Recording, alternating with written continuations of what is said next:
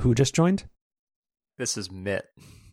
Yeah, I see some dude from Utah with it's all lowercase though. I don't know. Okay, who's he? It's really good. Yeah. So you'll put a link in the show notes, but there was a tweet which is somebody, because there's those people that kind of their main job on Twitter is basically just posting clips from MSNBC and C-SPAN. I appreciate them because they're doing the Lord's work, but yeah. So there's a C-SPAN screenshot of them rebroadcasting like just some Mac Mini with like tuned into Zoom. And it's got a lot going here, and I think people should just go check it out. We don't have a whole lot to talk about here, but we have the distinguished Senator Mitt Romney, who his username is just lowercase Mitt, but he does know how to mute, which is cool. Also interesting is Senator Warren it does not go on video. Can respect that, as I will generally try to avoid doing that whenever possible, and also pretend I forgot to turn it on. Because it's how it goes. Or we're trying to conserve bandwidth. That's the excuse. Yeah, she goes by Sen Elizabeth Warren, and then Mitt's just Mitt.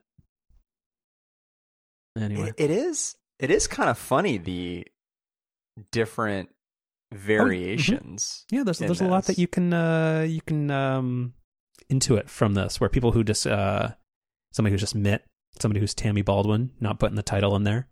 Not somebody who's not Senator Tina Smith, who's just, Sen, distinguished senator from the great state of Massachusetts. I mentioned this to you online when you first shared this with me. Mm-hmm. 2012, Ryan would be confused about a lot of things happening in the world right now. Mm-hmm. And one of the things on that list definitely would be sort of how likable Mitt Romney has become.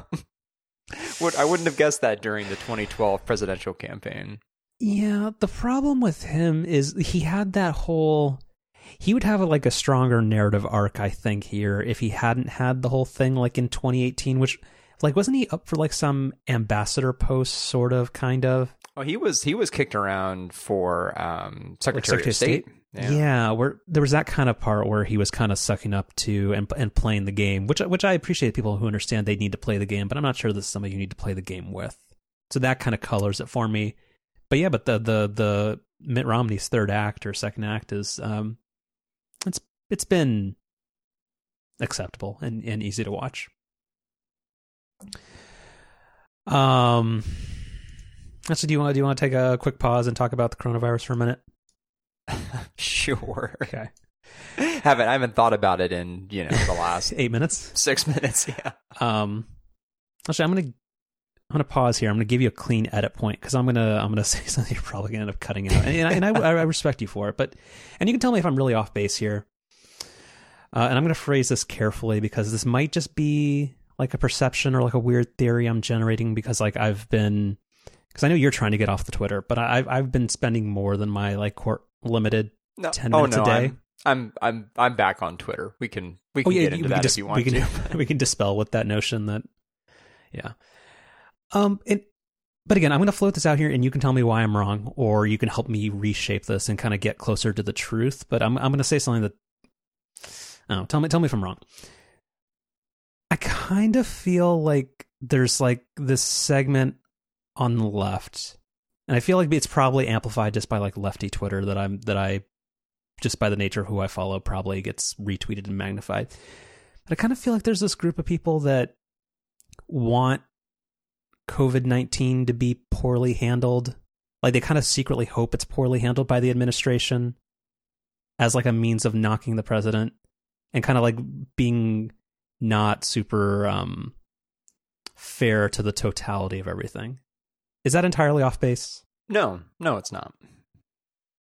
I don't know what to do with that because I understand there's so I hate our president so much, and there's so much that you can talk about how incompetent and also incompetently effective he's been at affecting lasting change that is gonna make this country worse off. But I feel like there's a lot of stuff that there's just this blame for that I don't know. It feels like some people just maybe don't I don't think anybody's hoping that there's massive American casualties, but it feels like there's a lot of people who kind of don't want it to go well, so they can point at, well, these people are the reason why it was that case. I feel like I don't know. What are your thoughts? Yeah, I mean, I have a few thoughts. I guess I don't really have a great sense of how prevalent that view is. I would agree that it's out there. I don't think it's anywhere near some majority of even left-leaning folks, but it's definitely out there. But the broader thing, I guess I'd say, is, and I think this week's 538 podcast hit on this really well, which is it's just disappointing how this has become political. Like, it really, like, in the early days, it really felt like this would be like the one thing in our hyper polarized environment that would rise above politics. And it's been crazy to see the degree to which everything around COVID-19's become political and how quickly that happened. I'm struggling with a lot about our current situation, but the politicization of it is one of those things that I'm having a hard time with. You're absolutely right, and I think it goes both ways. Not to do like a whole both sides thing. You're totally right. It definitely does. But in the part that makes it worse or less unequivocal is that I feel like there's more legitimate and institutional bad actors on the right. Like if we take all this whole like reopen America bullshit, like there's a lot of like institutional forces and money on the right, and like where there's like shadow funding from the NRA and stuff like that's like verifiable in all these ill-advised like impromptu protests to reopen states or counties or whatever. But yeah, like it just feels like there's so much where I don't know, like you're right, where there might have been like a short period of time where we all thought that maybe we might all kind of coalesce together because like this is a crisis that does not know party affiliation. But now we have like this weird faction on the left that kind of wants it to be as bad as it can be, so that they can point out, look at this jackass, and look at these incompetent people who don't value life and are putting the economy above everything else. But then you have people on the right who are basically trying to prime the public to be like, oh yeah, well, you know, it's okay if old people die because that's they're now trading the economic prospects of the young. So you know what, like, I don't know, it just feels like there's so much weirdness on both sides, but it does put into stark relief. Remember the whole Obama death panels thing? Mm-hmm. Yeah, that has a whole different meaning now when you have like people like just going on TV and just saying that, oh, you know, well, it's you know, the old people had their run. Like, honestly, like almost verbatim, there are people saying that who are like in positions that should actually matter. I don't know, but like, and to round this out, because we don't need to talk about this too much, I mostly just wanted to get out that frustration that I've had. But like so I'm gonna put like a hard stop here, and then we'll move on to something else, or we'll transition. We'll segue out of this. You had a good point where this week's 538 podcast, the first like 90 seconds where Galen is kind of summarizing the past like month and a half, or just like kind of framing what the conversation is going to be, is a real mindfuck. Like if you think of like what in January when we just came off like the impeachment hearings and we were all just in a tizzy about a 12-person Democratic primary field and all that kind of stuff. And if you just think of somebody like kind of runs down a list of like the majority of the economic, the majority of the American economy on like a medically induced coma, people are being told not to leave their house. 80,000 Americans dead. Like it's very unsettling and shocking to hear at once. I don't know. It's a thing. I literally paused the podcast. He like finished the intro, and I paused it. And I messaged you and just like kind of just needed a second to, because I don't know, like for me, I guess, like, I go back and forth. It feels like day by day, maybe even hour by hour, just between like feeling like I'm thinking about this as kind of a long-term issue and coming to the best grips that I can with that, but then also just having these moments where it's all just still so overwhelming and just basically like unreal still. Well, it's because we've been operating on this weird, like, and it's not that it was invalid before, but we've kind of like just ever since like 2016 and kind of a lot of other things, like it's a confluence of the political landscape and social media and the internet and all that kind of stuff. But where like there's the whole narrative of like time has no meaning, and like we're like, oh yeah, like we jumped from Kavanaugh to impeachment to all this kind of shit, but then now you just think like it's only been like 7 weeks or something, and like it's just insane things have happened that have now just been reduced to just like fucking Mitch McConnell, and like just like the usual, like so much stuff of consequence and substance has happened. And because of kind of the way attention spans in the media and somewhat in things work, we're just kind of back to framing it as the same usual parts of like just, oh, like now Republicans care about the deficit and stuff like that. I don't know. It's just, yeah, I agree with the whole like just waffling between like how insanely fucked up and consequential this is, and also just kind of trying to make peace with it sort of, and just not really knowing how to square those things.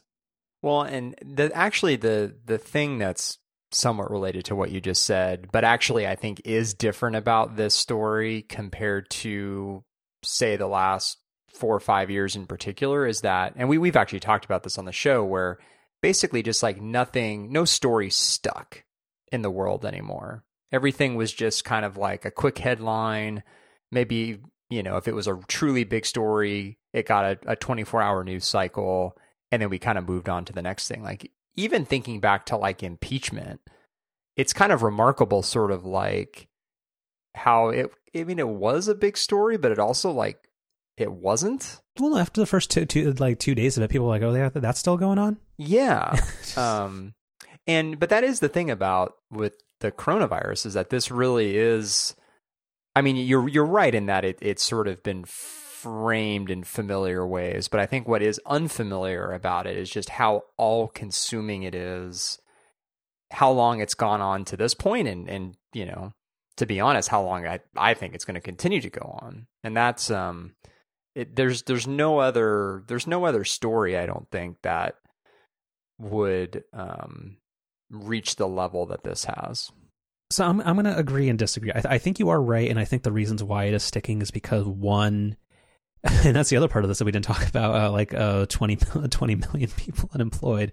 Like, not that's fine, but like just like, but that like it's just, I think that's one of the most prevalent things where you just, it's harder to look away from when you realize that like 1 in 5 people, and if you're in kind of a lower income area where like the vast majority of lost jobs and furloughed employees are concentrated, when just a bunch of people where you just, oh yeah, you're just at home all the time, not by choice, but also you just don't have a job or a way to sustain yourself, and you're just hoping that you get your the president's signature on your fucking stimulus check or your recovery check. Like, it's just one of those things where it's sticking because there's more tangible like implications, and it's easier to see. Like, that's the thing where you can't escape it, because you go to the Target and there's stickers all like, and that's sorry to be all over the place, but like I anytime I do something or I go somewhere where things are just like so dramatically different, I just like think back to like just like one season ago, just how fucking weird it would be to not have built up to it, to just think of like, like those influencers who got stuck on vacation or something. Like, there's been all those stupid stories in the New York Times where, if you just think like you just somehow went away. Sorry, a better example. Paul Rudd on the Parks and Rec thing. Mm-hmm. So the whole like you've just been away for 2 months, and the coronavirus, like as he said, that was a very good special. Mm-hmm. I was just thinking like, just if it had, even though things have happened so quickly and things have built up so quickly, like just to think like it 2 months ago just nothing was like this, and now you go to the Target and there's 3 aisles of paper products that have 3 rolls of paper towels that short people like me can't reach. Like I sent you that picture. so you can get at the front. They have the board that we've talked about a couple of times, where there's like the no stock and limited stock, and I was like, oh wow, they limited stock of toilet paper and paper towels. And then I go to the back corner of the store, and there's literally 3 individual rolls of paper towels that short people like me can't reach. It's just. And then you just walk around and just literally everybody but a couple of jackasses are wearing masks, and there's stickers on the ground telling you not to stand. Like, just the to think of how quickly that, like, I don't even feel weird wearing a mask anymore, and it doesn't shock me. Like, none of it's just. And this is coming from a very privileged position where, like, if I think about it, my actual life has been, relative to many others, been impacted so minorly, but it's just all of it. So quickly, it's just is really jarring and insane and sad and everything. It's everything all at once. Yeah, the other part that I am still having a hard time with is fully grasping the global scale of the situation, and the way that it sort of hits me every day is I'll just have these moments where I think about a place that I've been, like anywhere from Portland to London to Paris, and it's just so weird to think of all these different like restaurants and bars and places that I've been, and it's just all shut down. Like, it's just all not open. Well, and also if you think about it a different way, is all those experiences that just probably will not even be on the table for like 2 years. Right. Of so many social experiences that you have that are actually like meaningful and that you like, where you just think like I enjoy going to this coffee shop or this bar or this whatever because it had live music, it was bustling, and there were a ton of people having fun. Like any return to normalcy when there's some type of like economic recovery, until we're like 2 years from now and hopefully there's a widespread vaccine, like that's just not on the table. It's not even the travel restrictions. It's not even the money. It's the stuff that stuff won't happen. And then also just economically, even if we get to the point where just socially people are comfortable and medically it is safe to do so, will that business have survived? Probably not. Like if it was a social or an experience or a food or a beverage related thing, those businesses can't or probably won't survive. So, yeah.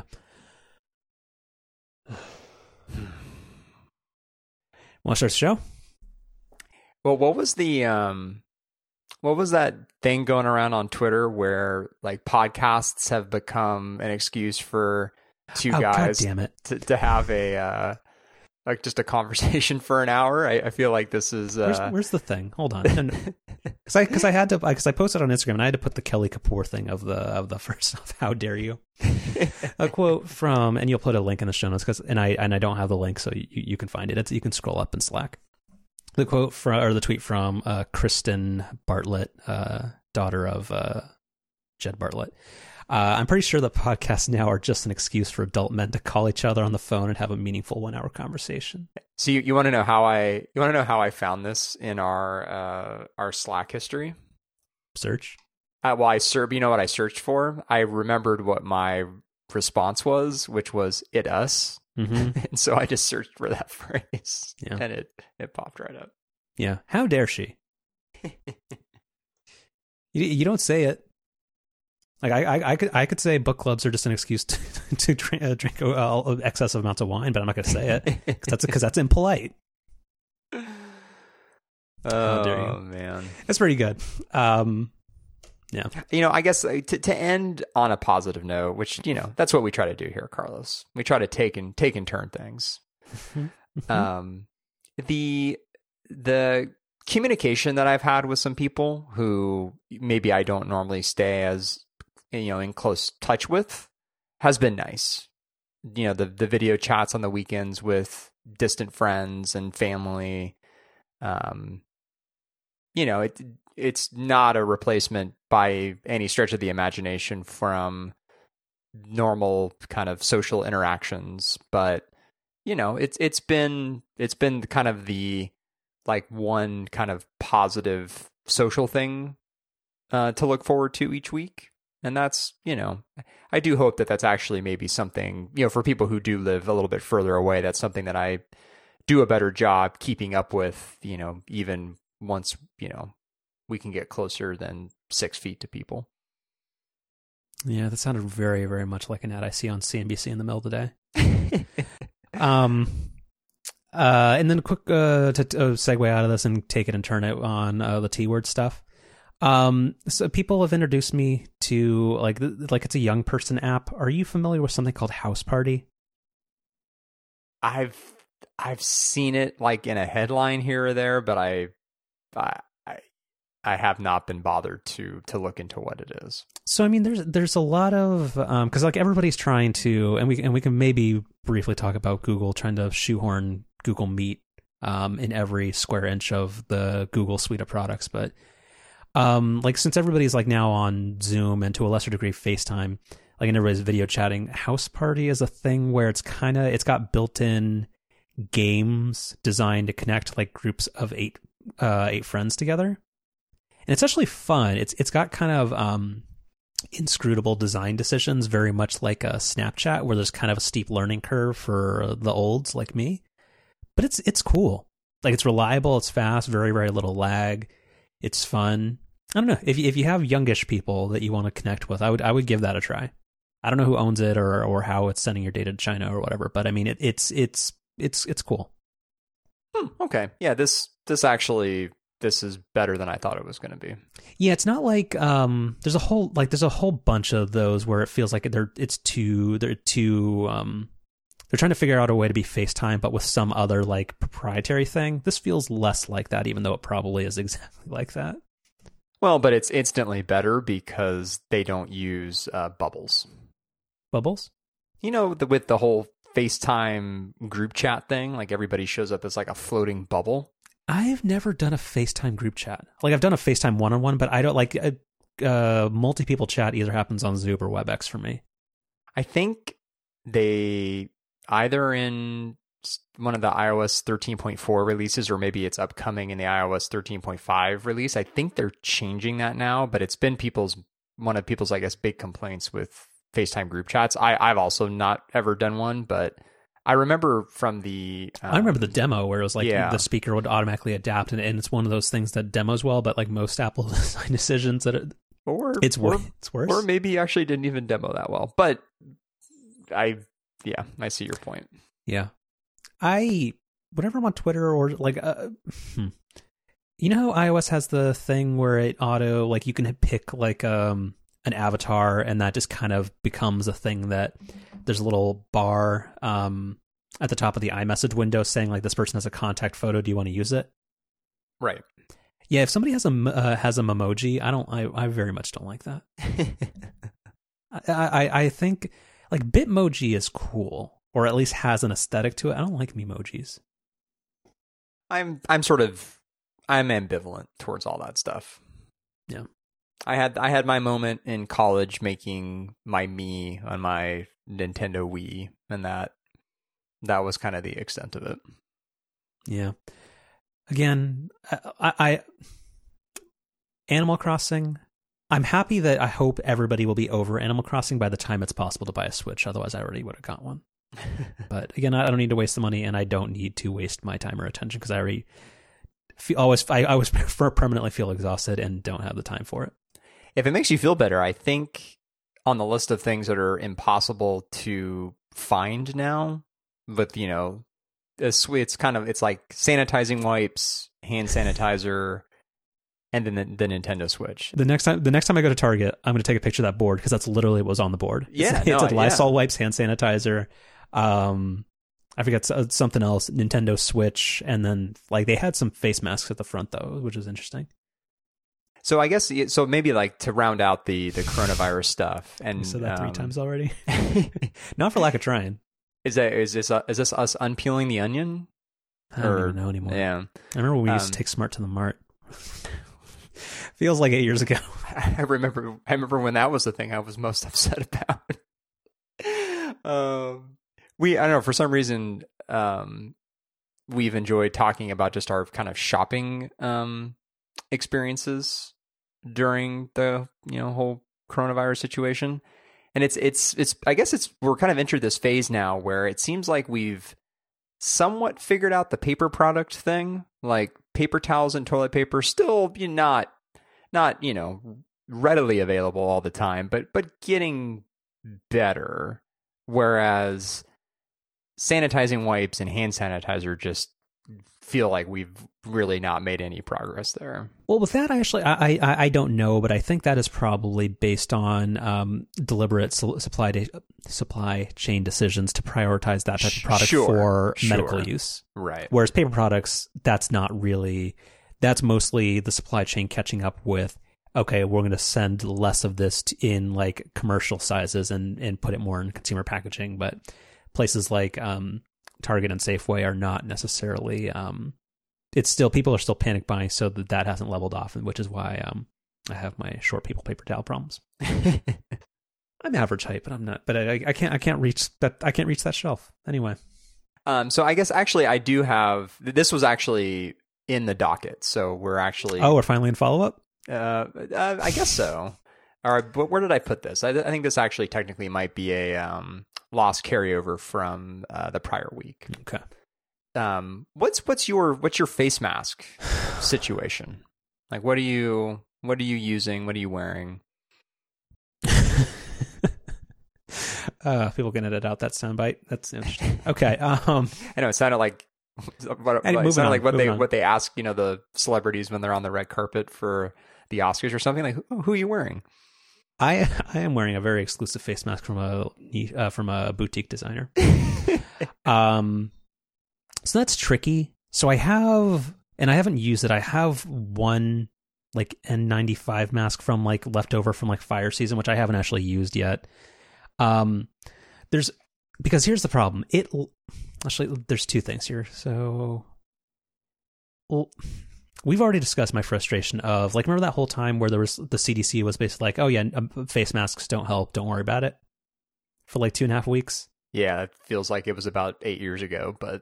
Mm-hmm. And then there was that switch that flipped where they're like, oh, LOL, JK, everybody needs a face mask and you're going to be ostracized if you don't have one. So there was a company, Los Angeles Apparel, which is made by that sketchy guy who founded American Apparel, so kind of gross, but whatever. They transitioned a bunch of their stuff to making cloth face masks. And they were one of the few companies that had them and were actually shipping in a reasonable time frame. So I still have the 3-pack that I purchased from them for $30.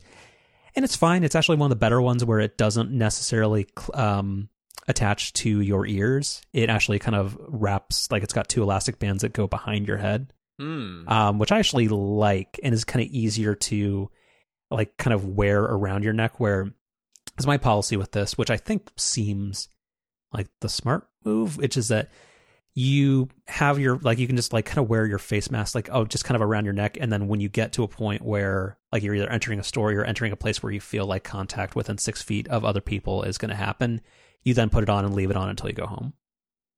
Right? I think that's what you're supposed to do. I actually take it a kind of a step further, where if I'm going out into a situation where I know I'm going to need to be wearing a face mask, I wash my hands, face mask goes on while I'm still in the house, and then I don't touch that face mask either until I've had a chance to like hand sanitize and then take it off, and I'm not going to, need it again, or until I just am back home. Yeah, I think that's probably a wise move. Like with the ones that I have, it's easy to because of like the elastic bands on the back, you don't actually have to touch the face mask to put it on, which is nice. Right. And also with these, they have, even though they're cloth face masks, they have kind of that little metal band sewn into the top where it kind of creates like a nice seal around your nose, sort of. Right. So yeah, so actually these are pretty solid. They're not very breathable, which I know that's not what you want, but like on a warm day, like just kind of the whole like gets soggy, or it's like it's not great. Yeah. I well, in the really early days, the the Special Lady Friend's mom was kind enough to make a couple for us, because that's literally like all we had. But that was where, like, you know, she had kind of sewn together some material, and then we were using like hair ties to then, you know, attach it to our ears. So it was, you know, a little bit of a process to take on and off. A little DIY. It's okay. Yeah. So then I bought some just off of a, you know, highly rated vendor on Etsy. And those have actually, they're just like solid black. They go around your ears, like you were saying. So I would, you know, they're not like super, super comfortable, but they're not, I wouldn't describe them as uncomfortable either. And those have actually been working pretty well. And it's a 4-pack, which is nice, because the other thing is, you know, I only use it one time, and then that thing goes, you know, right in the laundry. But now I've kind of decided to have a little bit more fun with them, because, you know, I want more of them, because, you know, there's going to come a time where we do start going out a little bit more, but face masks are definitely going to still be a thing. So I'm just going to need more of them, and, you know, may as well have some that are a little bit more fun than just, you know, plain black. So, so just today, you'll be happy to know that I got in the mail, or I guess they technically came yesterday, but, some Lakers face masks. Oh, they used the PPP loan for that. Yeah, you're not going to get positive words out of me about this, but I appreciate that. Okay. And I've got some Sharks ones that are back ordered, but should be coming relatively soon, hopefully. And of course, should be no surprise, I bought some of those Star Wars ones that Disney started selling. That I have no shade about, but I'm bummed that the Pixar ones aren't that great. You know, I would actually even say, like, the Star Wars ones, I think are, they don't jump off the page to me, but I had a Disney reward card thing that still had some money on it that covered the cost of them. So, you know.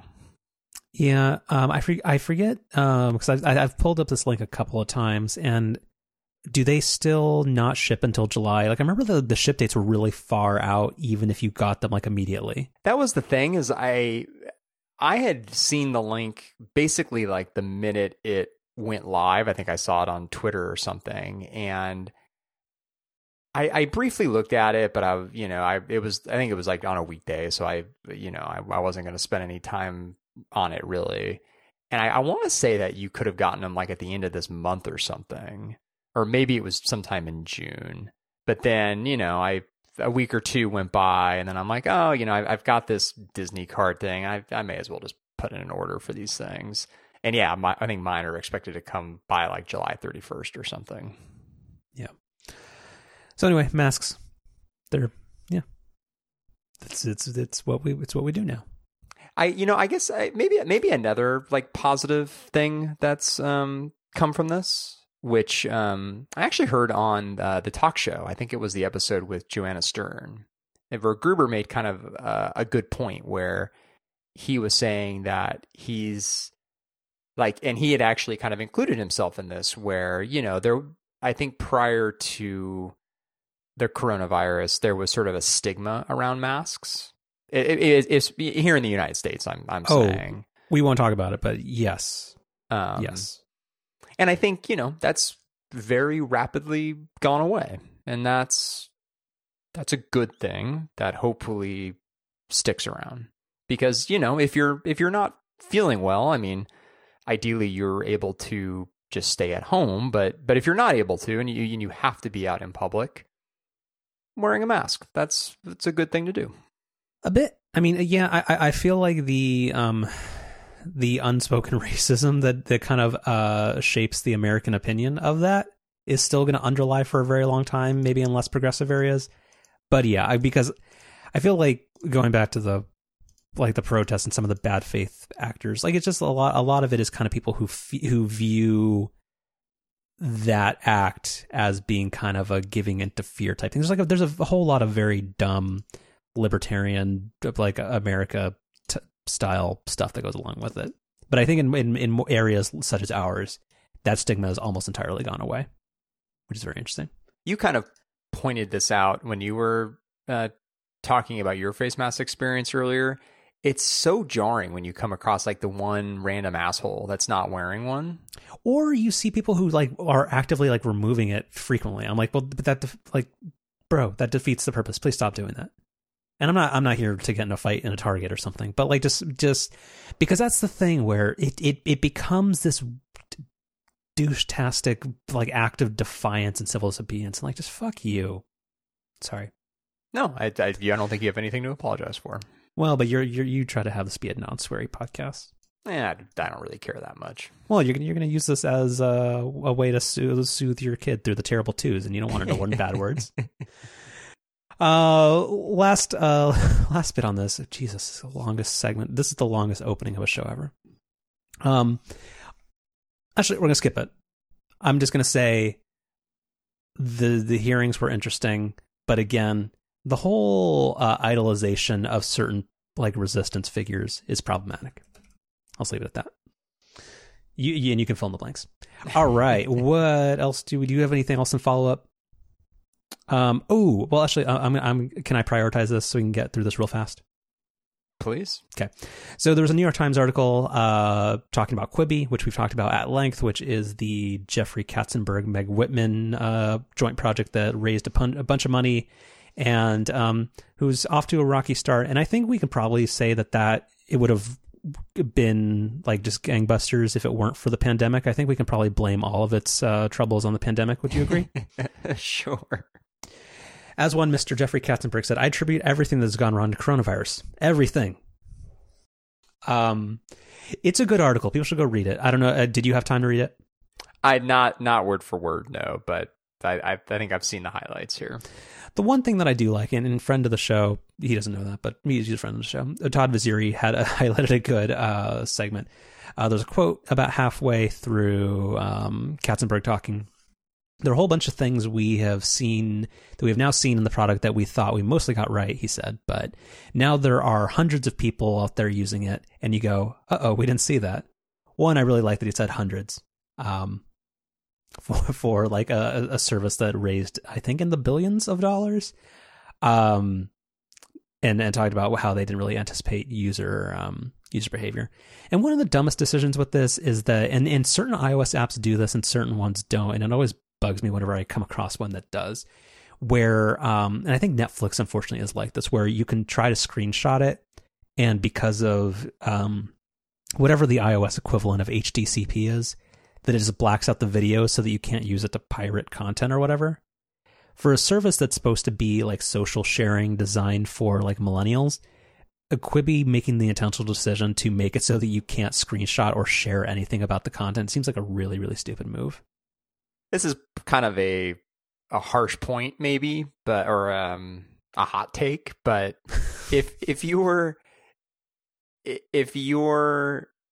kind of delusional enough to think that the premise of this product was going to be successful, then of course you're going to make some bad implementation decisions and not be able to correctly identify what the issues are. Like those things are not at all surprising coming from people who thought this thing was a good idea in the first place. But I mean, the screenshot one, I disagree, because if you were thinking of like, no, this is gonna be mobile first, it's gonna be mobile only, and we think people are gonna love it, and this is gonna be like an on the go thing, and that's what we believe is the core of this product, then you understand that the way people like share and annotate, and like if somebody wants to find something that's fun and post to Instagram, like you have to enable that.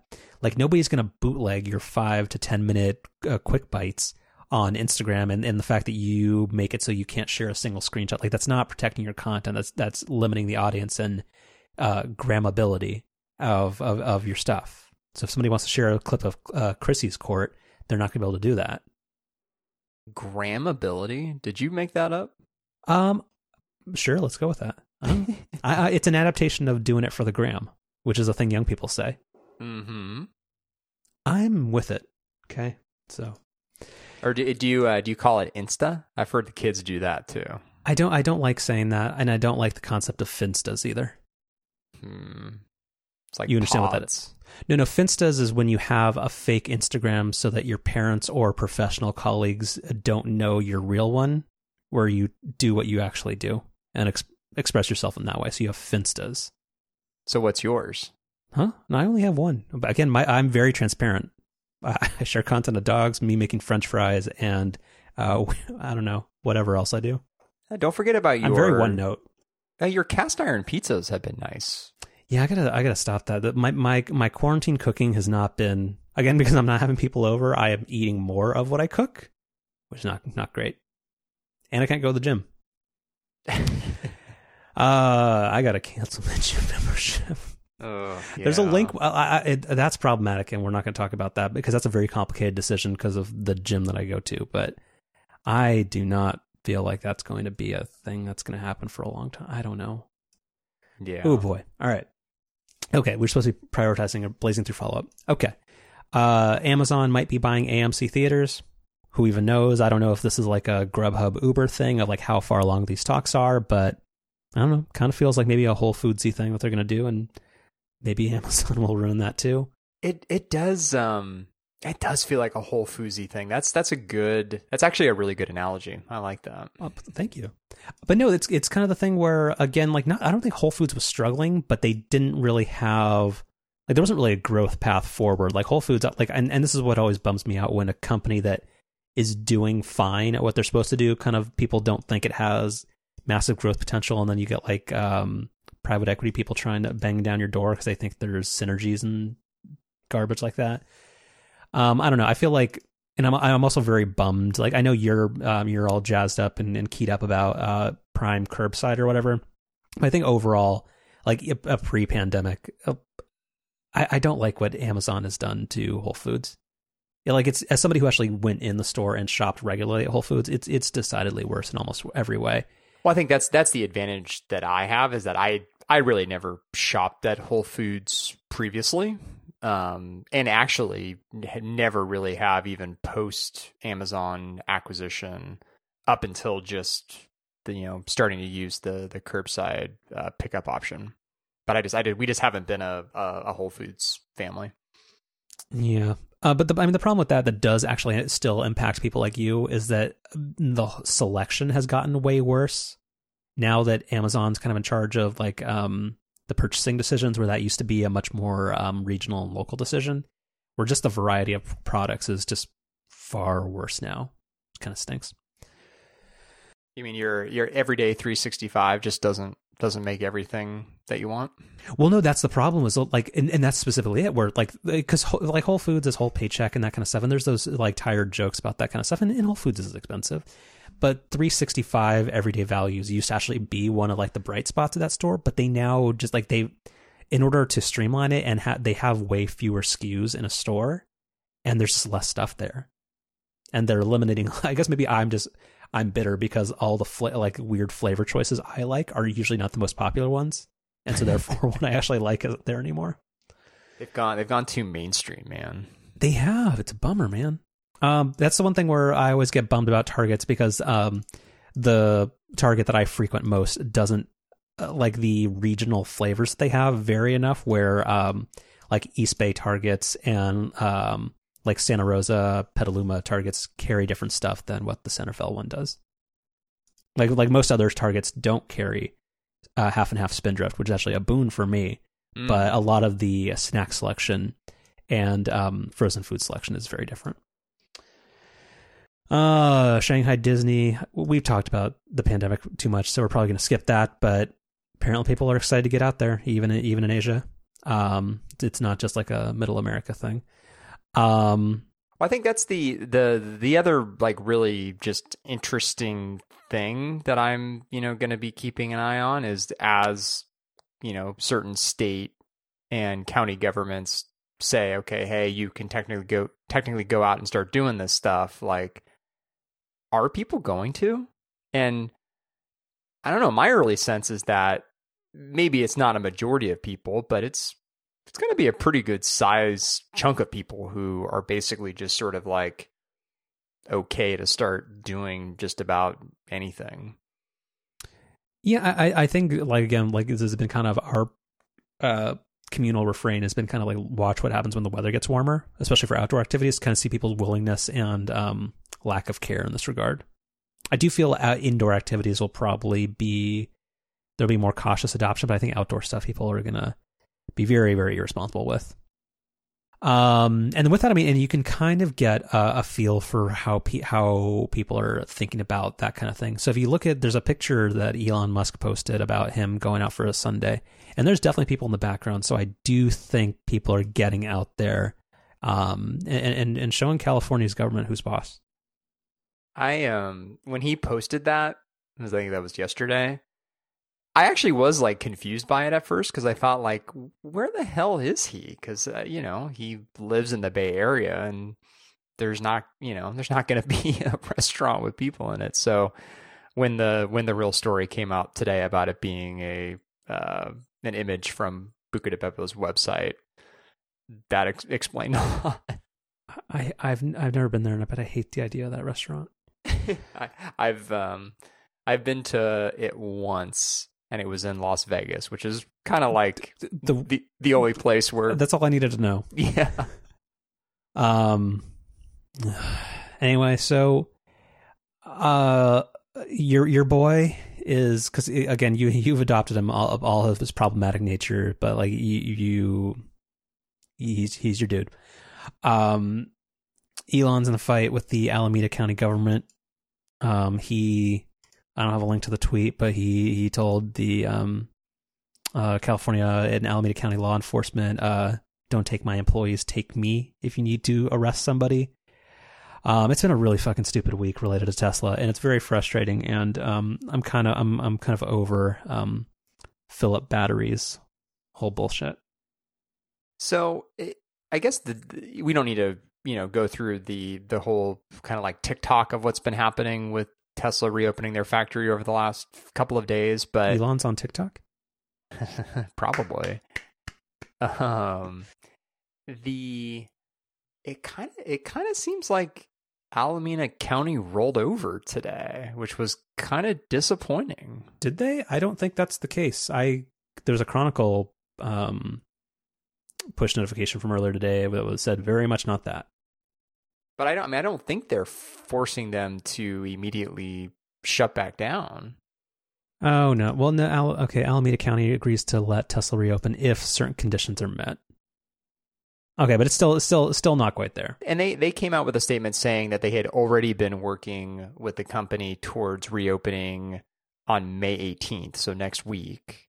But there was no mention that they were going to force them to stay closed until then, which seems like what they should have done, because I don't know, my takeaway, maybe I'm missing some of the details here, but my takeaway is essentially Tesla bullied the county into opening a week early, which doesn't seem like the right answer.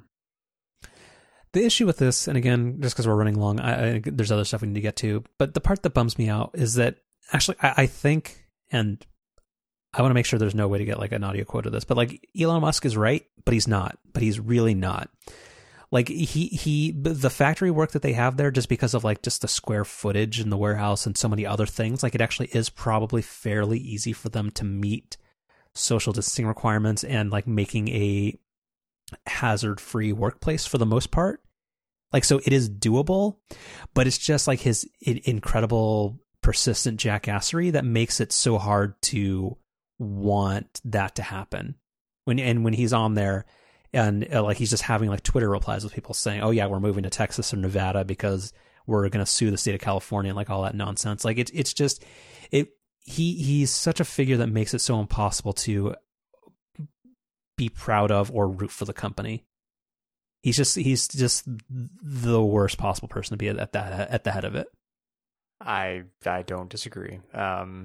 So some real-time follow-up CNN business article that'll be in the notes. I guess the takeaway, which sort of, I guess, summarizes my confusion here, is that Alameda County gave Tesla its blessing on the condition that it maintain, quote, minimum business operations and implement additional safety recommendations, according to a company statement that was released yesterday. So I don't know. There's so many more things to care so much more about than this, but like my new laptop. Ooh, man, look at you with the segue. I do want to hear about this new laptop. I want to hear about how much you love. I don't have a segue, but I do have a laptop. Nice. Nice. Because I want us to talk about one main topic today, and it feels like that's not going to happen. Okay, so we talked about it last week. How much you love Catalina? That's not in main business, is it? Yeah. Because we got to talk about our boy, but the true boy, not the problematic one, the real hero of the people. That's a tease. So I got the new barely refreshed MacBook Pro. I have it all set up finally. It's pretty all right. I don't know. Just quick review. Like, again, people have covered it to death already, but it's a very, very minor upgrade. But the Magic Keyboard is adequate, and to stress, the old one was very much not so. And it's kind of one of those things where you just have to live with something so long because you have no other choice other than like, what am I going to do? Buy a Surface Book? No. The Magic Keyboard's pretty all right. Catalina is fine. It's buggier than High Sierra, and the initial like 3 days of using it, where you're just getting warning messages every other click, is super annoying. But I mean, it's fine. I'm not using Sidecar or any of the other crap that it has on there, and I've opened the Home app once and then immediately closed it because it was very frustrating. Oh, I have the Home app on Mojave. That's not a Catalina thing. But yes, I mean it's fine. Like, again, the keyboard's nice. I actually do like it. It's much quieter just because you have the one with the butterfly keyboard, right? Correct. That's the problem where I hate it, that it's very, very difficult to type quietly with it. Like, I'm not I'm a fast typer, but I don't intentionally slam on the keys, and the butterfly keyboard is very, very loud. It is. Whereas this one's not. Key travel's nice. It's good. I will say that I do like that. One, it's got a hardware escape key, which is cool, but again, because of 2 years with the butterfly keyboard, I've kind of trained myself to use the caps lock key as escape. And actually, because that's less like finger travel, I have not really gone back to using the hardware escape key. But I do like that because it has a hardware escape key, the touch bar doesn't go edge to edge anymore, and also the Touch ID sensor is now its own like separate key. So like just overall, the ergonomics and kind of being able to avoid the touch bar is now much more possible than it was before. But everything else about it is basically exactly what it was. So it's got kind of the same complaints. People have talked about, because I got the highest end processor, which is a quad core i7. Heat, whenever it's under load, is very bad. It runs very, very warm. And when you're doing stuff like if you're plugged in and you're doing stuff that's maxing out the processor, oh boy, do the fans come on. But in regular use, it's fine.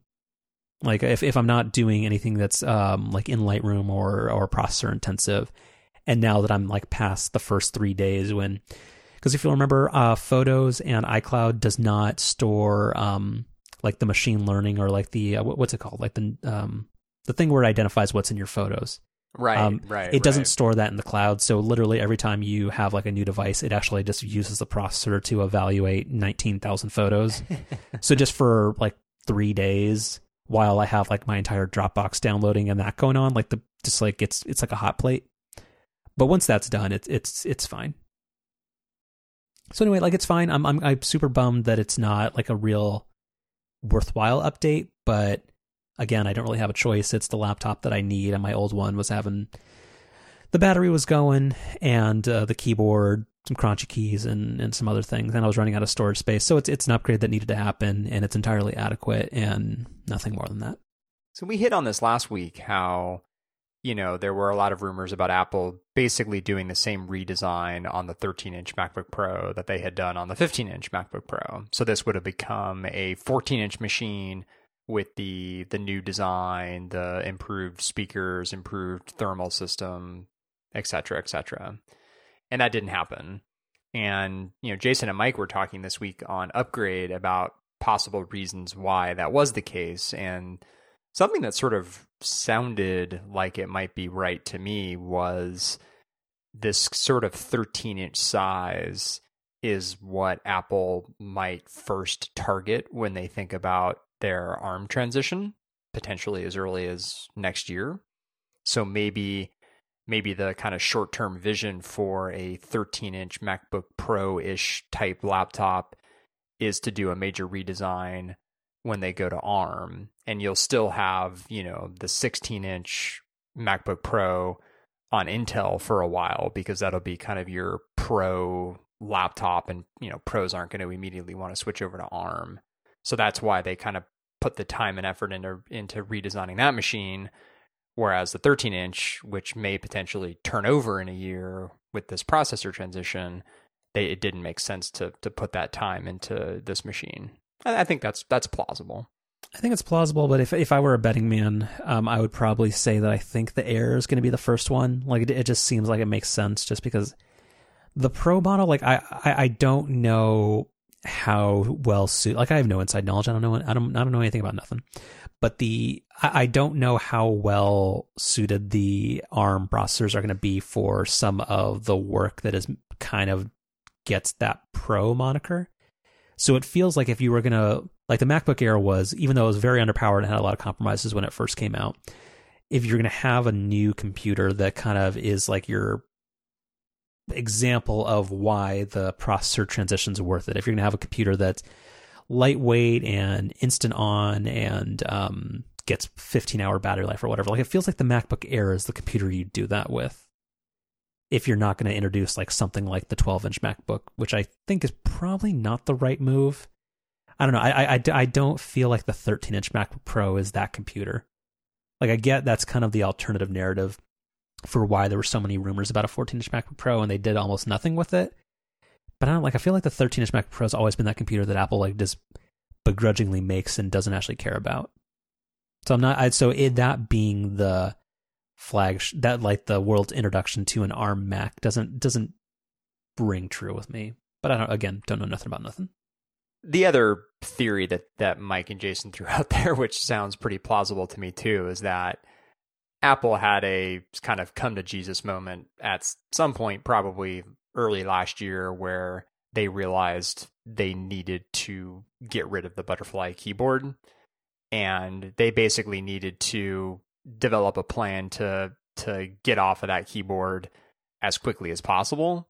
And maybe it was the case that the 15-inch redesign was already kind of far enough along where that was going to be ready to come out with a new keyboard, but then the rest of the line, maybe there were redesign ambitions, maybe at least for this 13-inch model, but those were a little bit further down the road.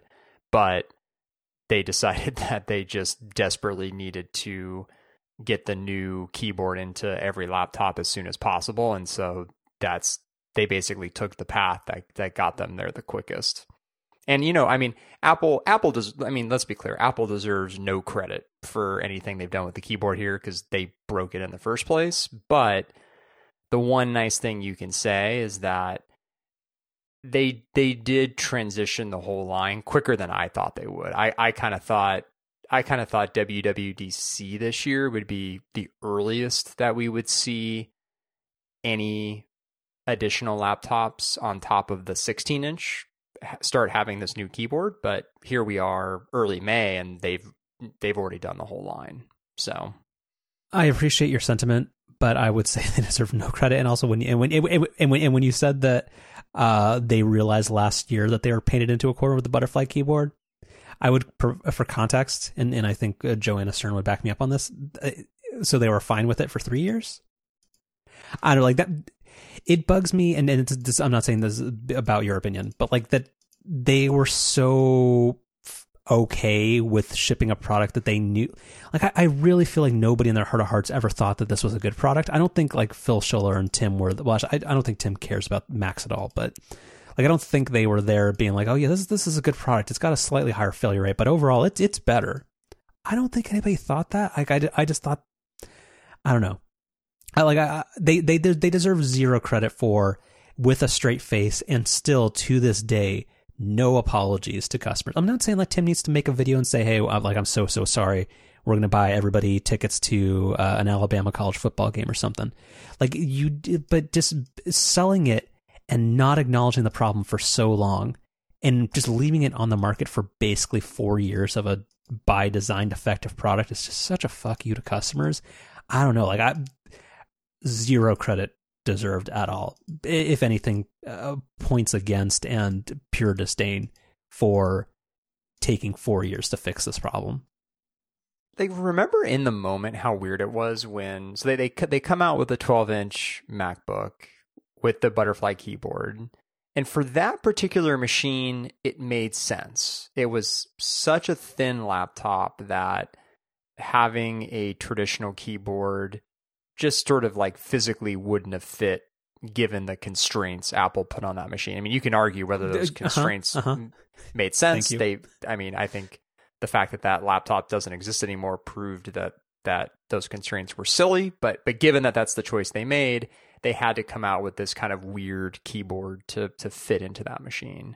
But then the weird moment came when they started introducing it into the rest of their laptop line, because there's this moment of just like, why hamstring yourselves with this kind of yeah, you're right. Like, I think it's just, and I hope that it's gone from Apple, but like it was just that stupid design and thinness above all else thing. Like I feel like that decision is mostly gone from the iPhone. Like, I still think there's some dumb parts of that, but like it was just a decision based off of it looks pretty and we'll accept the fact that the repairability is worse just because it's prettier and it allows us to make the laptop thinner. Like it's Occam's razor. If it comes down to a stupid decision from Apple, it's always based on aesthetics for and price, reliability, and literally every other consideration be damned. Well, and then that's the thing with the laptops. Even though the keyboard thing is now figured out, the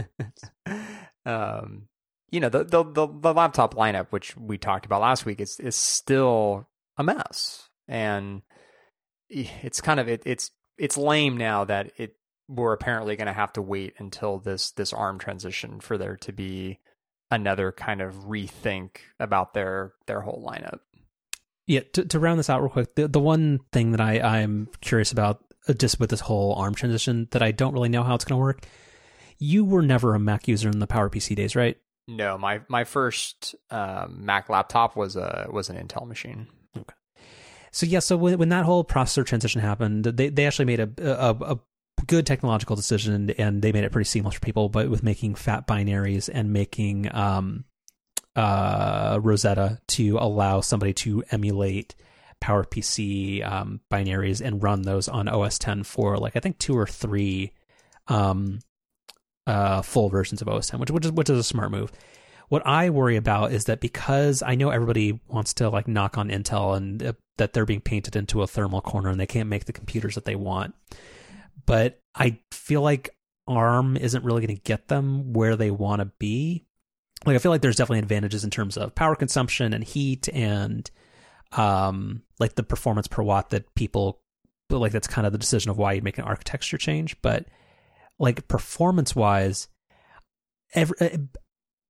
on Upgrade and a bunch of other places, they kind of talk about, okay, well, maybe they'll leave like the pro products on Intel for a while and the consumer stuff will go ARM. But then like, is everybody just going to like, is just like the Intel stuff just going to like run like crap on the ARM ones? Or are there going to be new apps that only run on ARM and don't run on Intel? How are they going to deal with the translation of different processor architectures in a way that makes sense? Because there isn't the performance difference between Intel and ARM as there was with PowerPC, where the Intel chips were just so much faster that made the emulation hit that you get still worthwhile. Like that's the part where I don't necessarily get it. And I assume if Apple's going to make that transition, they already know that. But I don't, the parallel product lines argument doesn't necessarily make sense to me, where people are like, oh, yeah, the Mac Pro is going to be around for a decade and it's going to run Intel and meanwhile everything else is going to go to ARM. I don't see how that stuff squares up.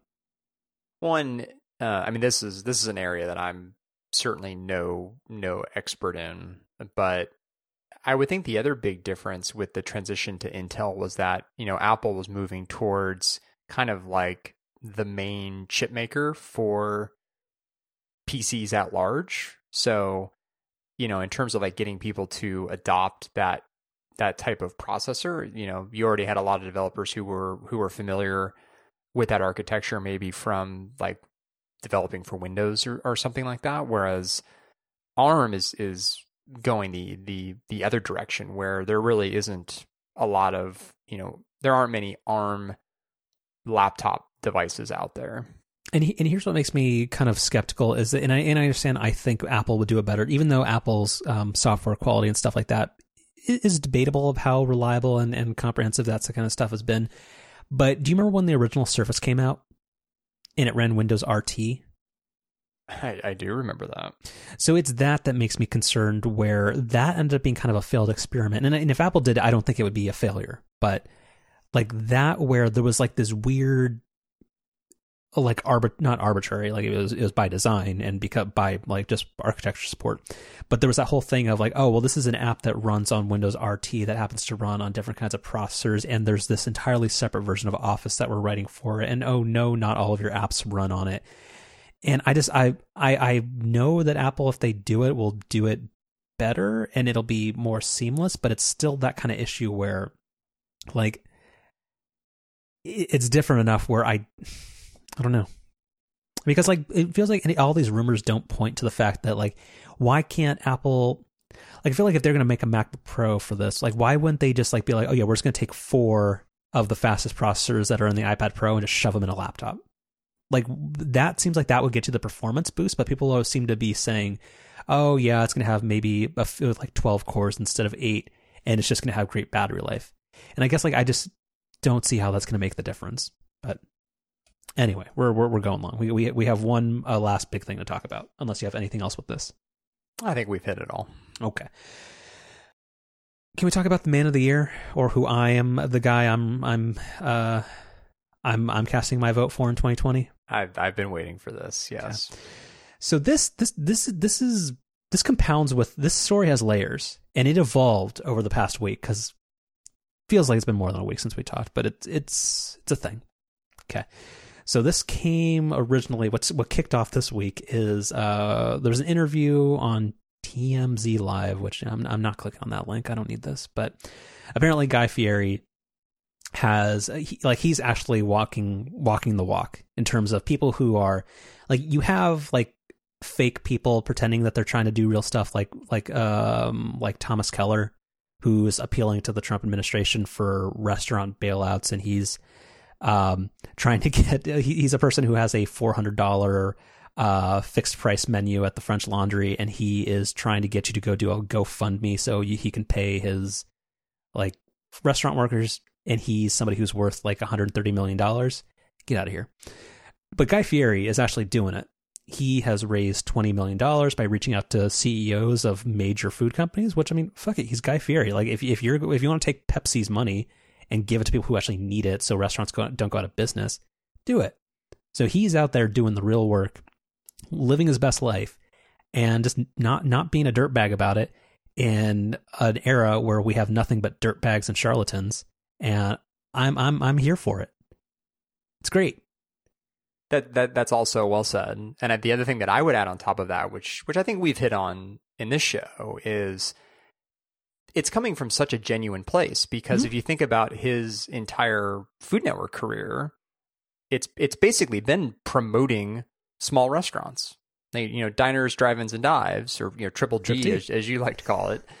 That's what it's been about for, that show's been on for a decade, I think. And so, this isn't some new thing that he's adopted in the last 8 weeks. Like, this is what he's made his career around. Mm-hmm. And he deserves a ton of credit for it. And this also isn't to mention all of the other charitable contributions he's made kind of specific to the Bay Area the last couple of years around, feeding firefighters and the community during the wildfires we've had here the last couple of years. I mean, he's been consistently out there. And also, like, if we want to go to it, like, I mean, like a fairly progressive dude, like he before it was cool, he like officiated same-sex marriages, like stuff like that. Like he's like, he does all the stuff that people virtue signal about and do a whole bunch of stuff about, talking about how they're so woke and how they're doing all this stuff, but aren't actually doing it. Like Guy Fieri kind of does. Like, and he's not somebody who's looking for, I mean, he's got frosted tips. He's kind of looking for attention, but he's not looking for that kind of attention. And I don't know. It's the earnestness and unpretentiousness and like wholesomeness of it is, with a lot of nisses, is like very refreshing. And I don't know, it's pretty great. So there's a few more pins that I want to pull from this, or threads to pull on, but one, I'm going to give you a minute. Where, so you'd mentioned when I sent this link, and then I think you initially were like, "Oh yeah, this is cool," like because you're a Fieri fan, you're a guy head, or that doesn't work. A Fieri fiend, I don't know. We'll workshop it. Workshop that, yeah. He is wearing a shirt that has kind of in the spirit of the Hollywood sign. He's wearing a shirt that says Flavortown, and I forgot where open up Slack. Oh, did Slack crash or did I quit it? You had put, let's scroll back here. I quote, "I want that Flavortown shirt he's wearing in the interview." And then I did a little bit of recon on it. And apparently there's GuyFieriStore.com, because of course there is. And if you go to that website, and you will put a link in the show notes to it, he uses some clever CSS to convert the cursor, well, I guess back in 1998, to be flames, because of course. And apparently that's a shirt that is available to purchase, but also 100% of the profits from the Flavortown Relief Tea go to the Restaurant Employee Relief Fund. Even with this, he's doing good. God damn it.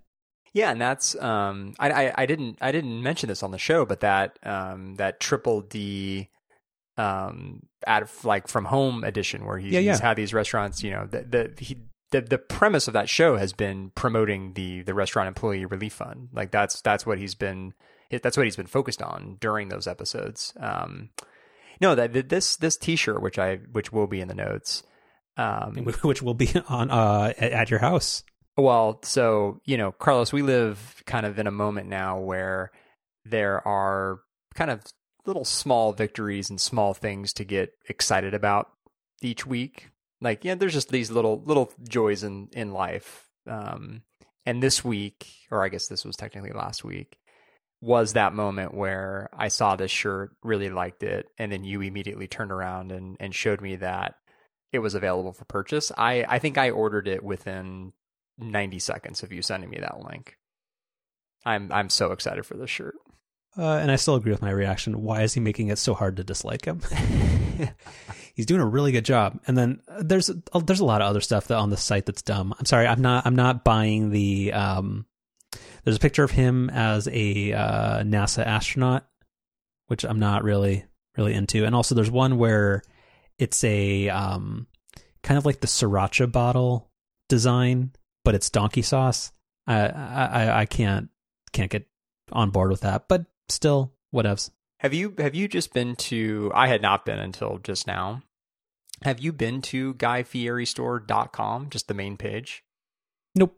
Wait. Well, I mean, when I saw the Jesus Christ.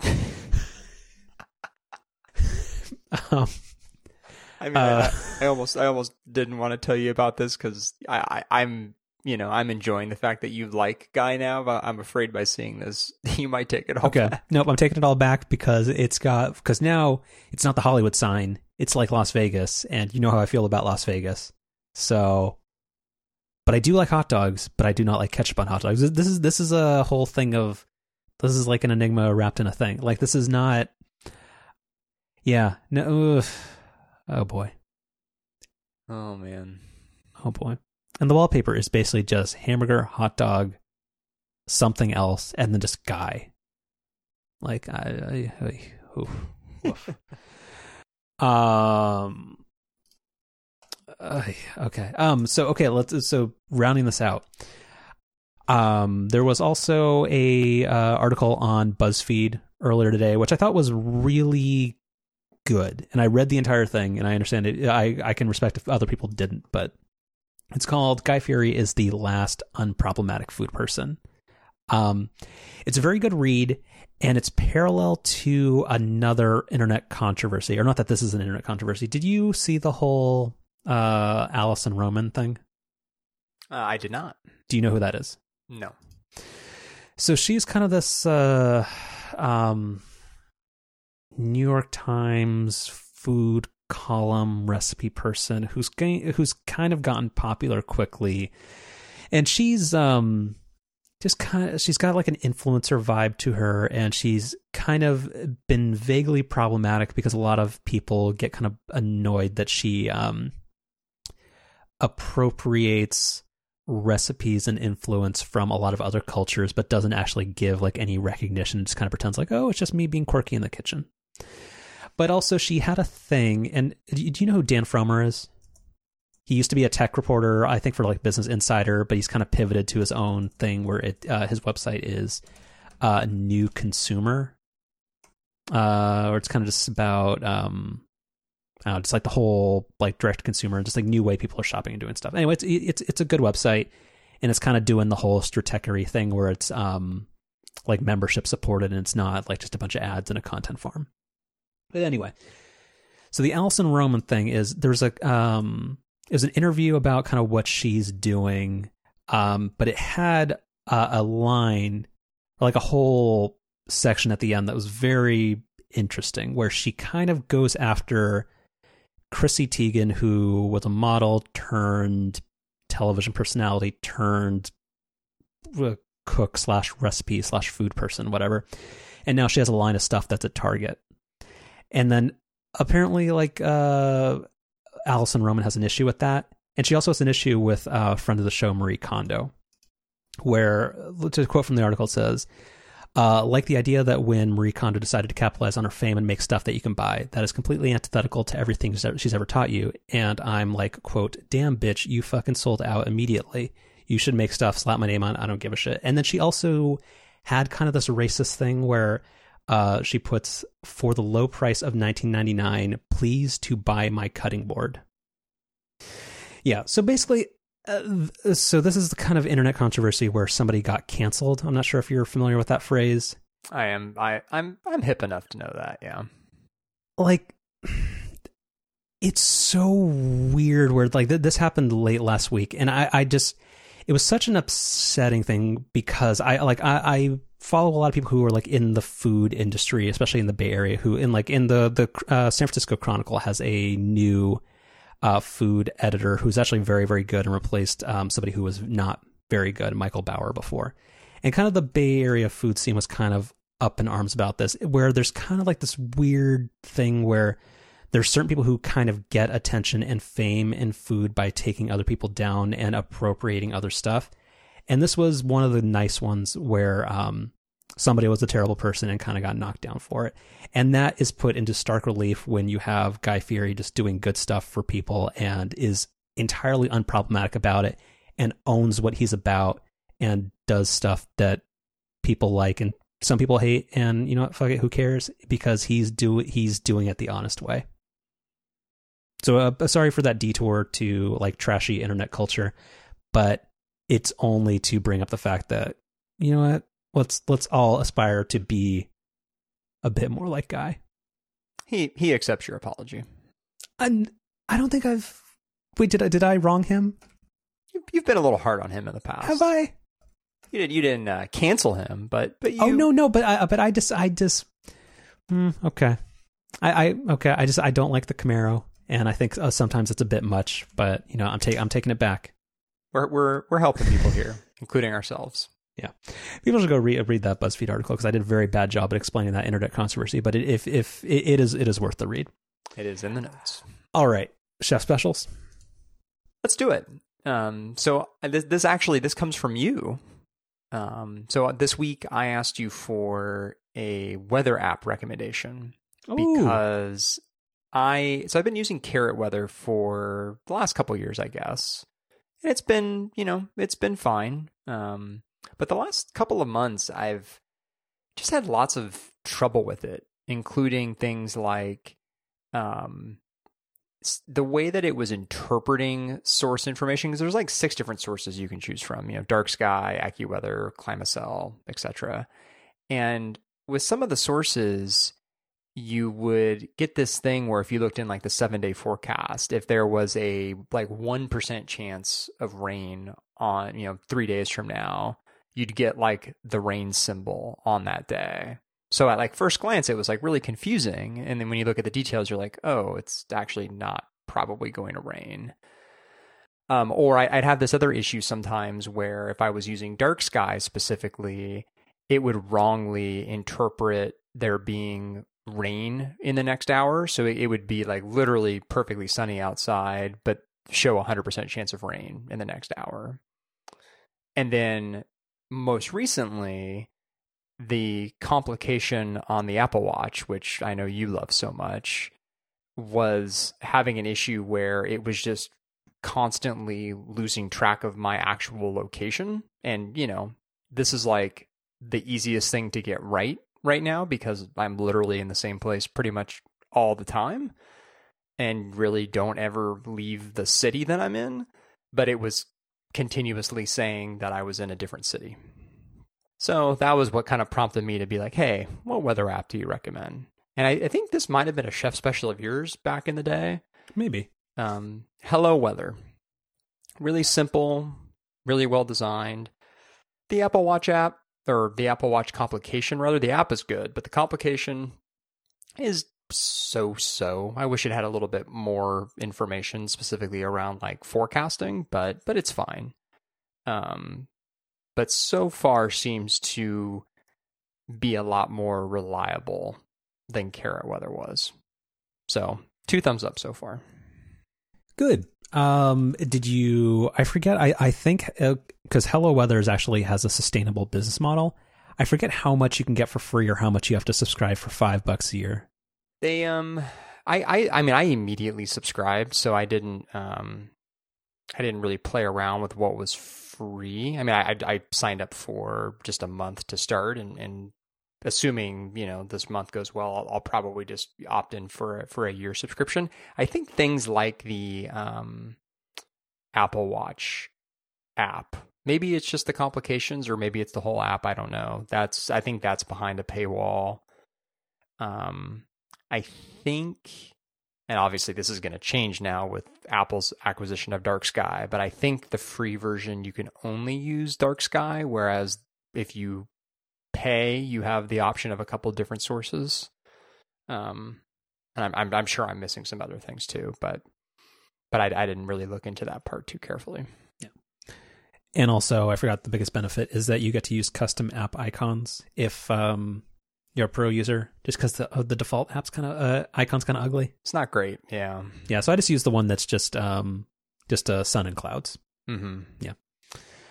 Cool. Well, I'm glad you liked it. And yeah, it's pretty good.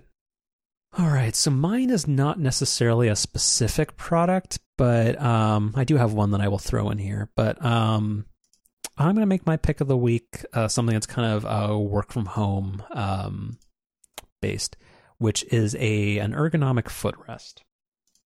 And it's not for like foot comfort. It's for forcing me to sit like a human at a desk. Because I'm somebody who, I don't have bad posture, but I'm very bad at just sitting the way you're supposed to if I have to sit for like more than 10 minutes at a desk. Are you able to sit normally, or do you kind of start slouching or sliding, or do like just kind of getting temporarily comfortable, even if it's poor ergonomically? No, I sit like a 4-year-old. Good. This makes me feel better. Whereas this, because like just with, I have my nice ergonomic chair, and my ergonomic chair works amazing if my like feet are leaning against something to kind of push me into the way you're supposed to sit in a chair. But if I do not have something like that, I will generally like kind of like hunch over or like wiggle around or just not sit well. So I thought like, oh, maybe like, cause then this popped up to me when I had the box for my Echo Show kind of just scattered under my desk, and I just like put my feet on it. I'm like, oh, this actually works out great. So I got myself a little footrest. So I got the Ergofoam Premium Under Desk Footrest, pet friendly, great for back or knee pain, footstool rocker. Good name. It's $26 on Amazon, and it does ship quickly, and it does the job it's supposed to do, and it's entirely adequate, and it does what it says on the tin. So I like it. How did you find this particular one? I assume this is a product that there's 18,000 of when you search on Amazon. We've talked about this, and we won't talk about it again, but I kind of look for something that doesn't have a name. Because, you know, on Amazon, you search for something, and there's like 18 of the first 20 results will just have like a name where it just looks like a neural network invented it, and there's no way a human... Like, so if you just go to Amazon and type footrest, the third item is HUANUO. What even is that? Like, it's not like a language barrier thing. It's just like, that's just not a thing in any language. Anyway, so I look for the thing that looks like it was made by like a real company who might have actually thought about it, even if it's just like rebadge stuff from just some factory. Like, who I don't care. I'm not precious about that, but yeah, it's pretty good. Does what it's supposed to. There is a really cute golden retriever on this product page too. So is there? That helps. Wait, on this one? Ooh, hold on. Wait. Yeah, when they're highlighting the pet-friendly mesh cover. Where is this? Oh, wait. Well, no, but there's no. Oh, that's just a stock photo. There's no footrest in it. True. Oh, good. Well, but you're lucky though. You have an actual dog to use as a footrest, so you can. He's saved you $26.78.